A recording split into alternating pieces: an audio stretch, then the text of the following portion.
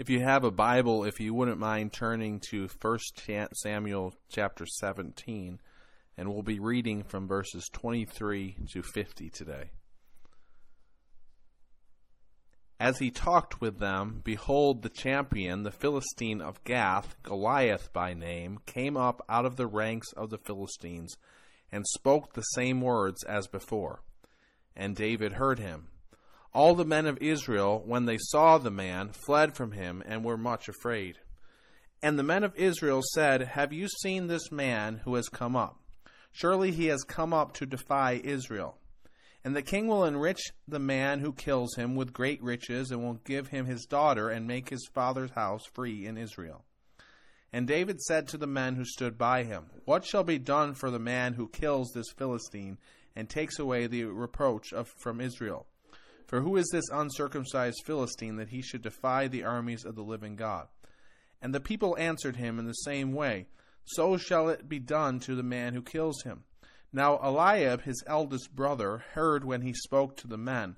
And Eliab's anger was kindled against David. And he said, Why have you come down? And with whom have you left those few sheep in the wilderness? I know your presumption and the evil of your heart, for you have come down to see the battle. And David said, What have I done now? Was it not but a word? And he turned away from him toward another, and spoke in the same way. And the people answered him again as before. When the words that David spoke were heard, they repeated them before Saul, and he sent for him.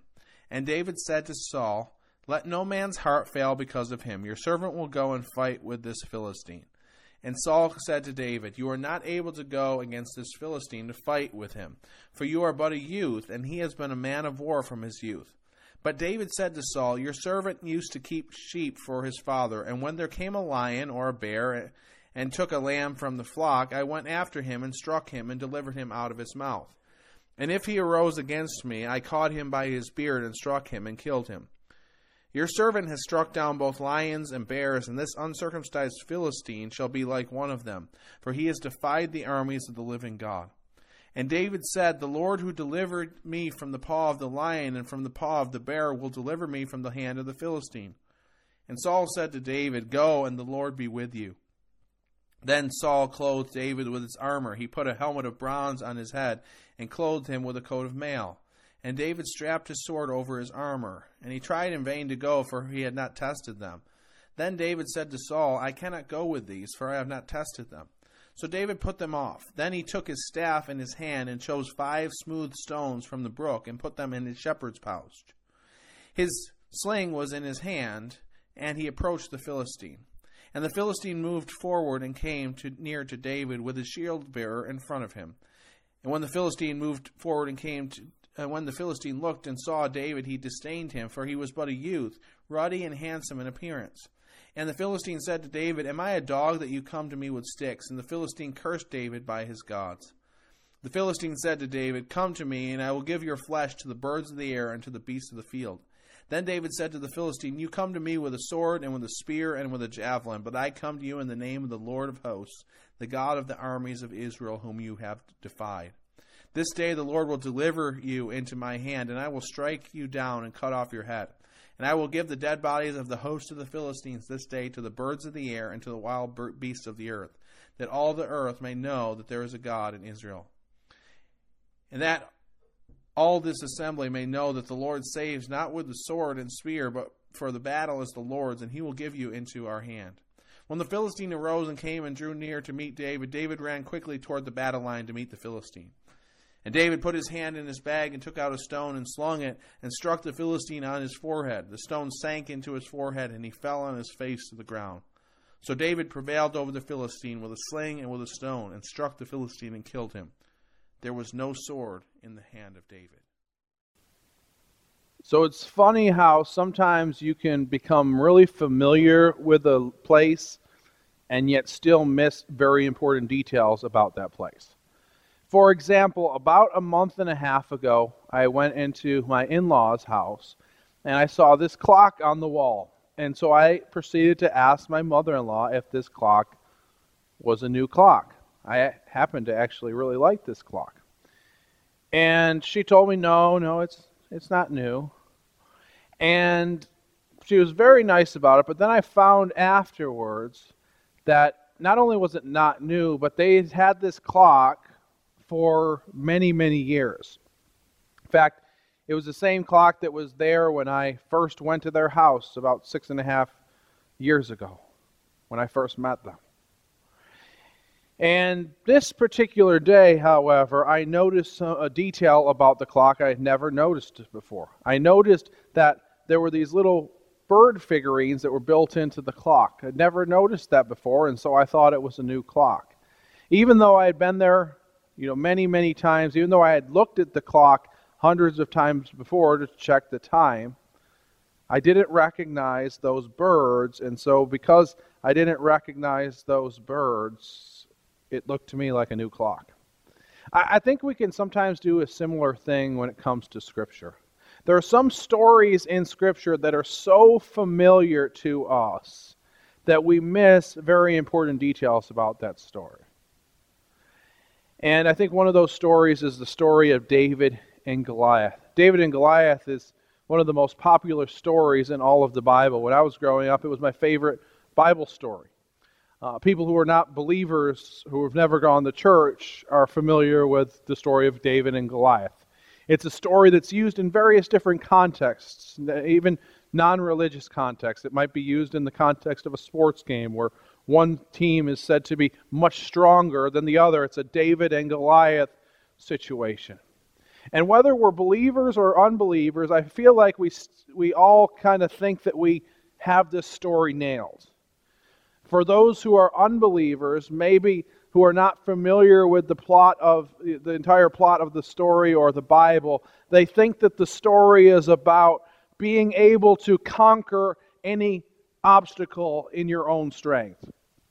That it doesn't matter how big the giant is, it just matters how strong your resolve is in being courageous. For those who are believers, maybe we know that's not the case, but we take it to mean that any giant in our life can be defeated, but with the help of God. Well, that might be part of the story, part of the meaning of the story. I think we miss some important details. And I believe that this story points us to a deeper faith in God. And I believe that this story can be very instructive for us and apply to us, especially during the time frame that we're living in today. So we all have giants in our life. Now, the biggest giant we're all facing right now is COVID-19. And it has really wreaked havoc on all of our lives and upended the way that we do everything. But there's many different giants we face in our life. For some of us, there's a giant of depression. We just can't seem to get over that giant. Some of us, there's giants in our marriage. For some of us, we're facing financial giants as we're wondering how we're going to pay the bills. For some of us, there's giants in terms of people who we're in conflict with, family members or friends. And when we're facing these giants, there's a couple questions that maybe we ask ourselves. Maybe we ask ourselves the question, can I defeat this giant? Or can God defeat this giant in my life? And maybe we wonder if our circumstances are going to change. Now, while these might be natural questions, I don't believe that these questions are questions that went through David's mind in this passage. Now, if it were me, they would be questions that would go through my mind. Now, remember the story. David is just a shepherd boy, and he goes to the battlefront to visit his brothers, to check on them and make sure they have enough food. And while he's there, he hears of this Philistine named Goliath, and Goliath is a man who's likely taller than 9 feet. It says in the text that the tip of his spear was 13 pounds. He wore a bronze helmet on his head. He wore a coat of mail. He wore armor on his legs. And if that wasn't bad enough, he had someone who walked in front of him carrying a shield. So essentially, this man is impenetrable.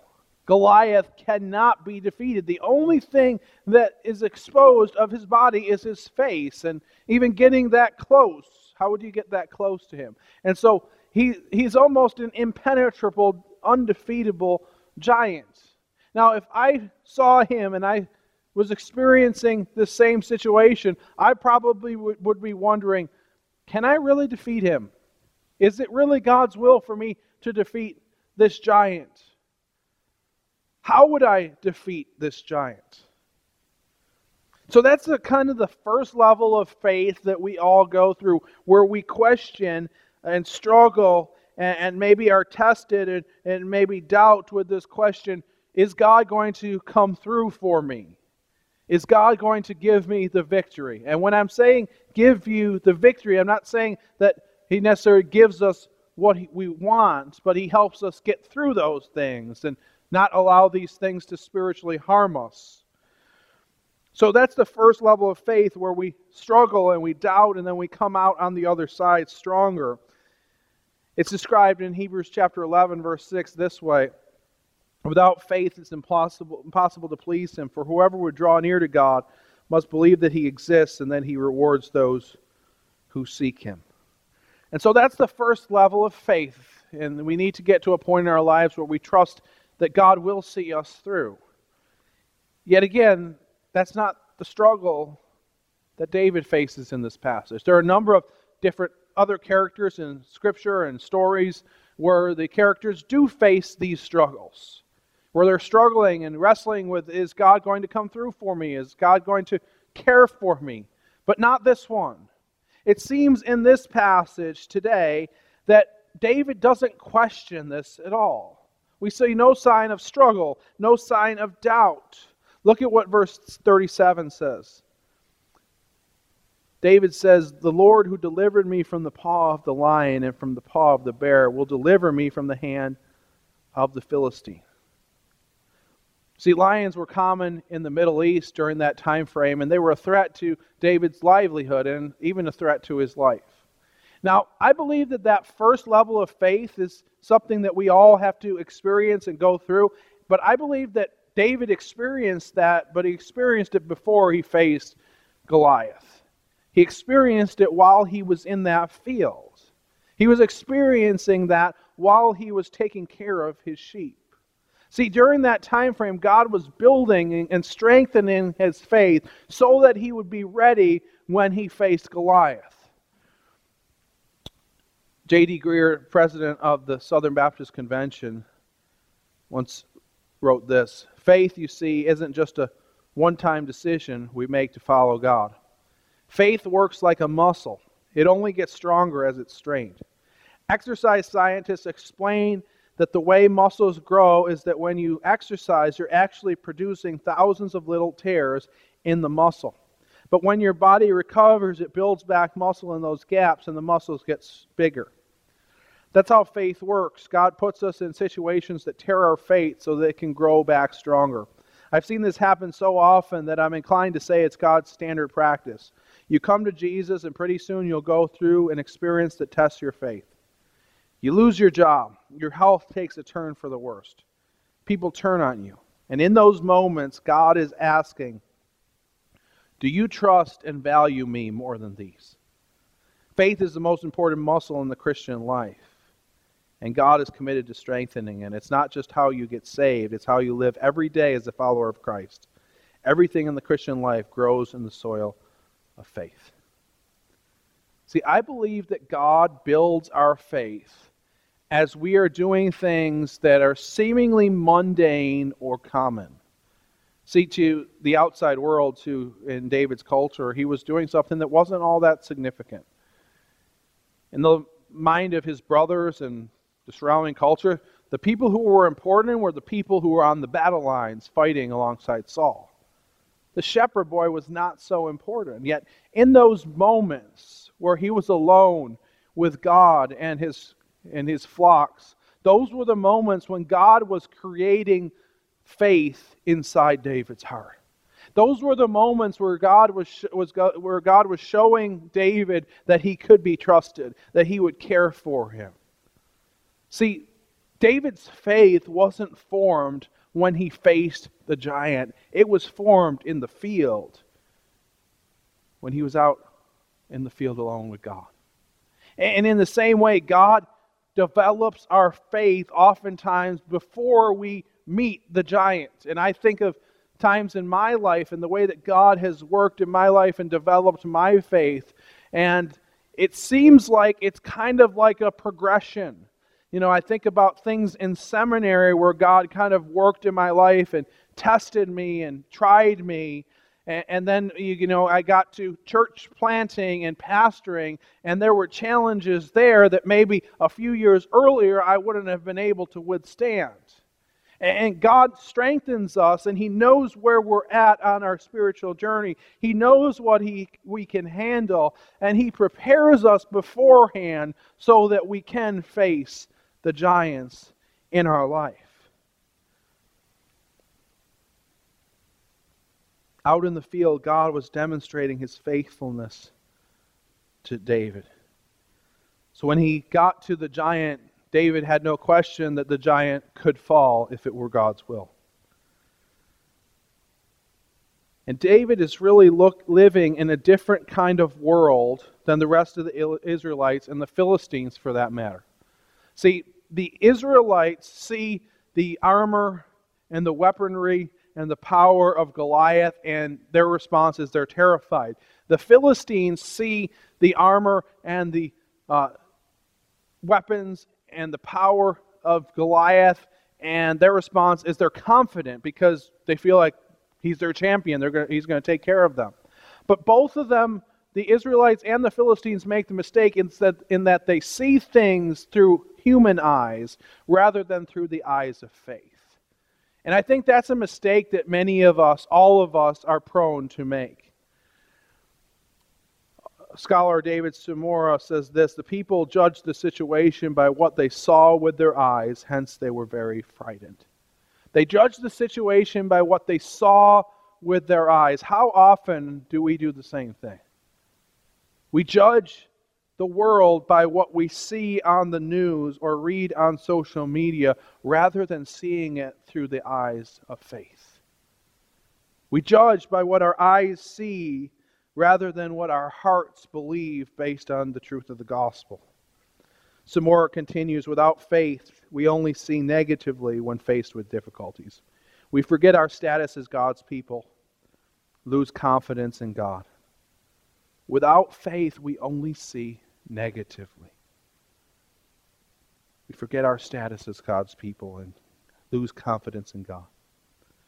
But David here isn't concerned with how big the giant is. He doesn't see things the way that other people see things. He's only concerned about one thing, and that's making that giant fall and bringing glory to God.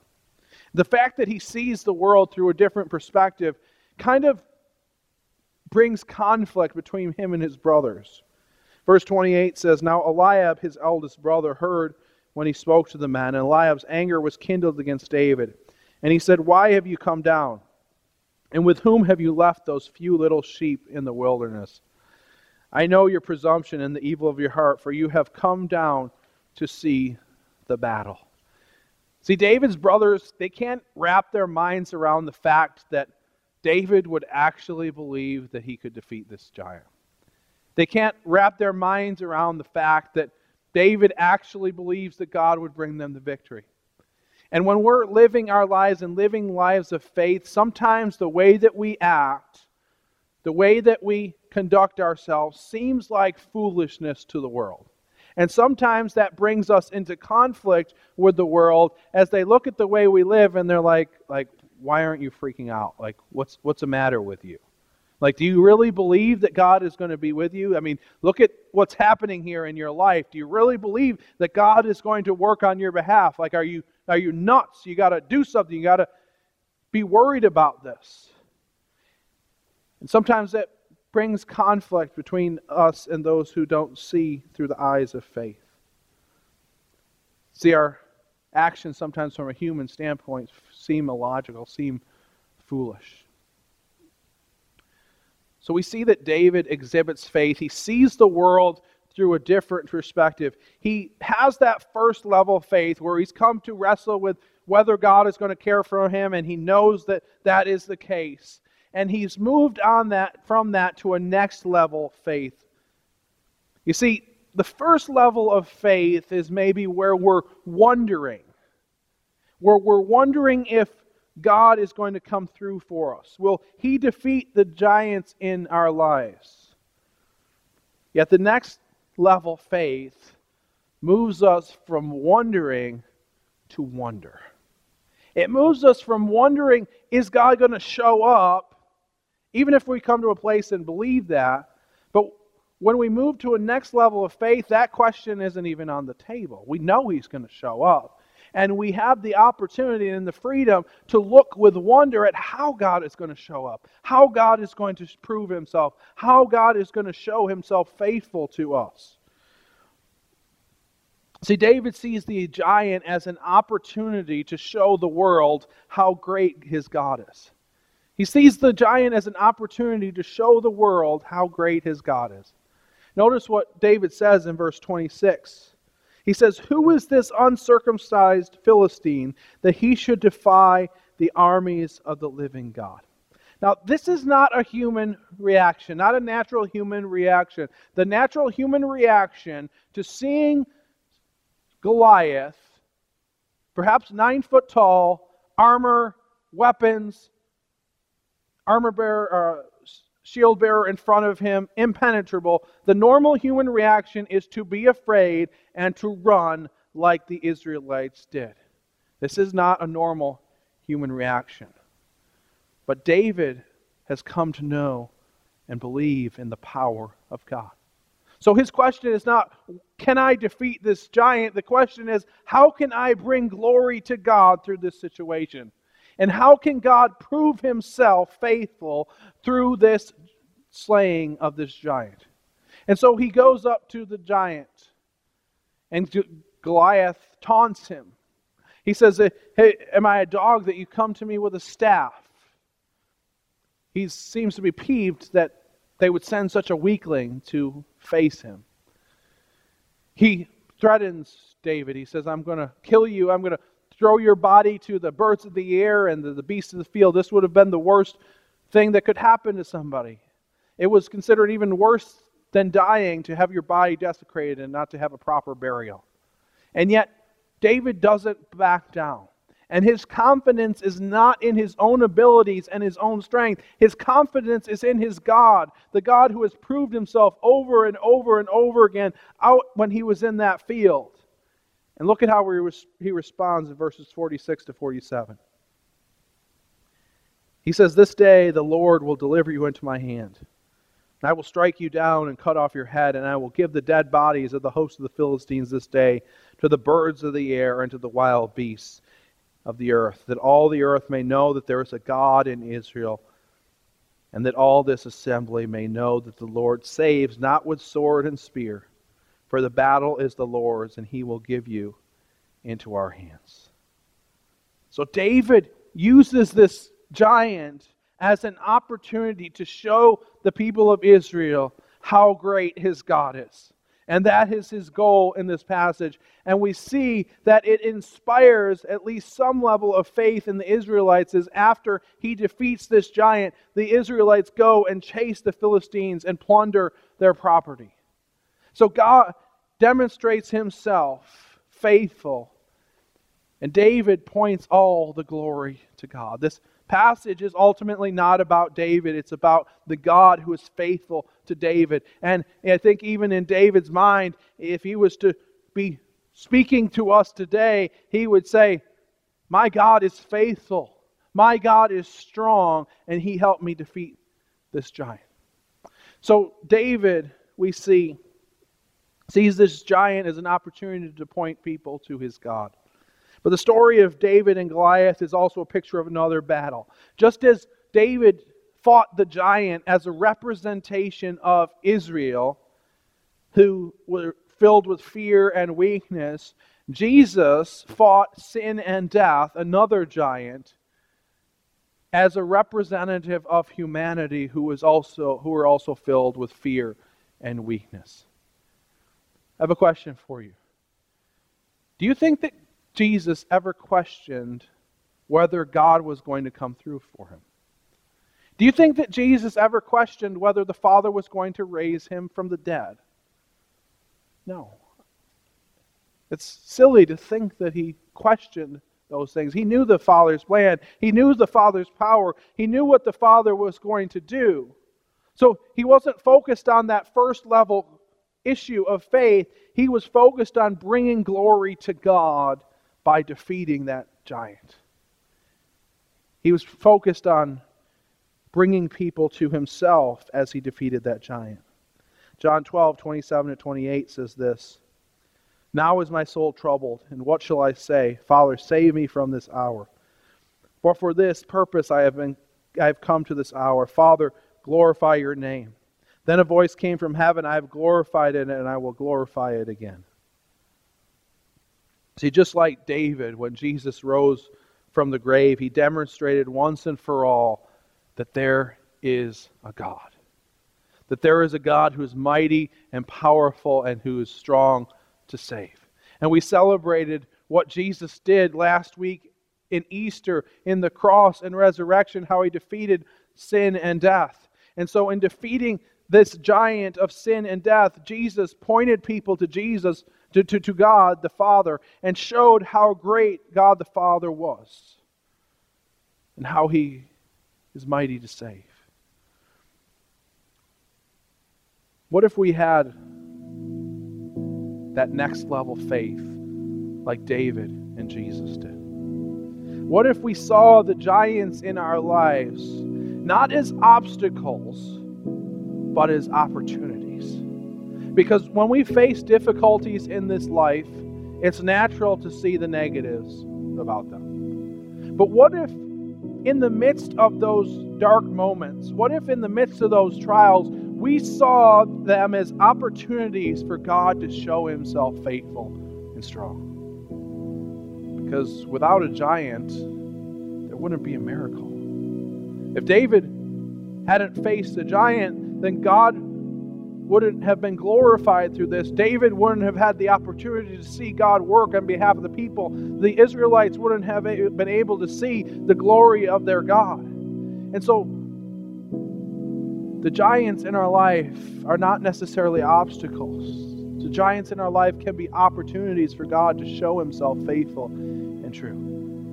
Now, some of us here, maybe we're still struggling with that kind of first level faith. Maybe we're not believers or we're new believers and we're just still struggling with that question, is God really going to provide? Is he really going to come through for me? Is he really going to be there for me? And if that's you, that's completely fine. And I'm here to tell you and to affirm to you, and I'm sure others in your life who are believers could affirm to you that Jesus is faithful.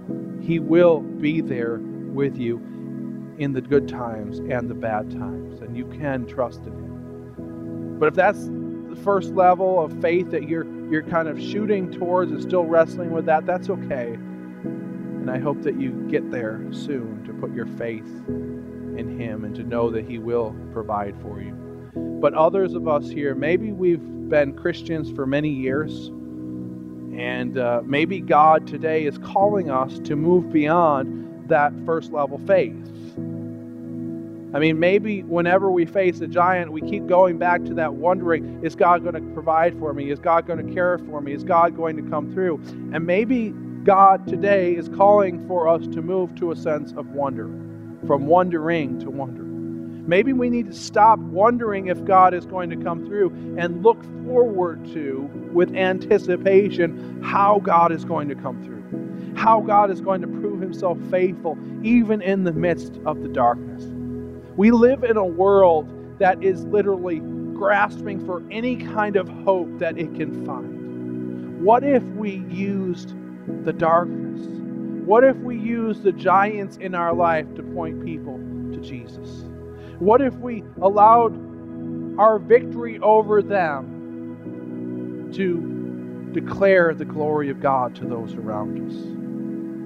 What if we use the fact that we rely on God? What if the fact that we rely on God and trust in him could point people to a God who could be trusted.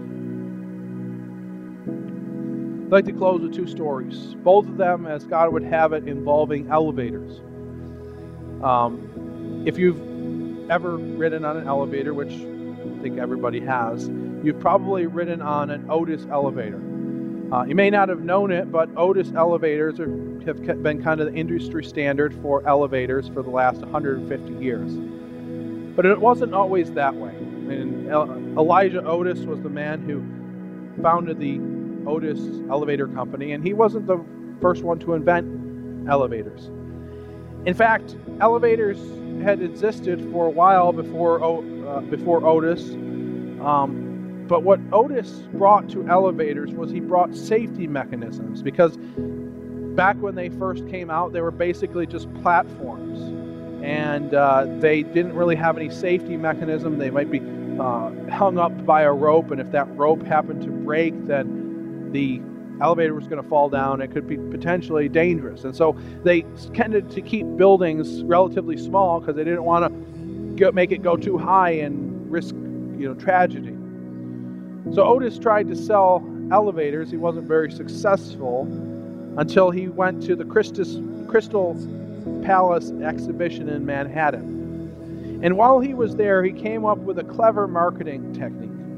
Each hour that the exposition was opened, he went onto one of his elevators, and he ordered that one of his assistants cut the rope from above him. The crowd started to gasp as he started to fall, but then his braking mechanism would stop the elevator from hitting the ground, and he would walk off the elevator and say, "All fine, all safe, gentlemen, all safe." With this demonstration, soon Otis sold his first 3 elevators. And then after that, the rest is basically history. In New York City alone, there's over 70,000 elevators today. And it's estimated that during, obviously not now, but when things are open, it's estimated that the equivalent of the world's population travels on an Otis elevator, escalator, or moving walkway every 3 days. Billions of people go on these things every 3 days. But it took a step of faith.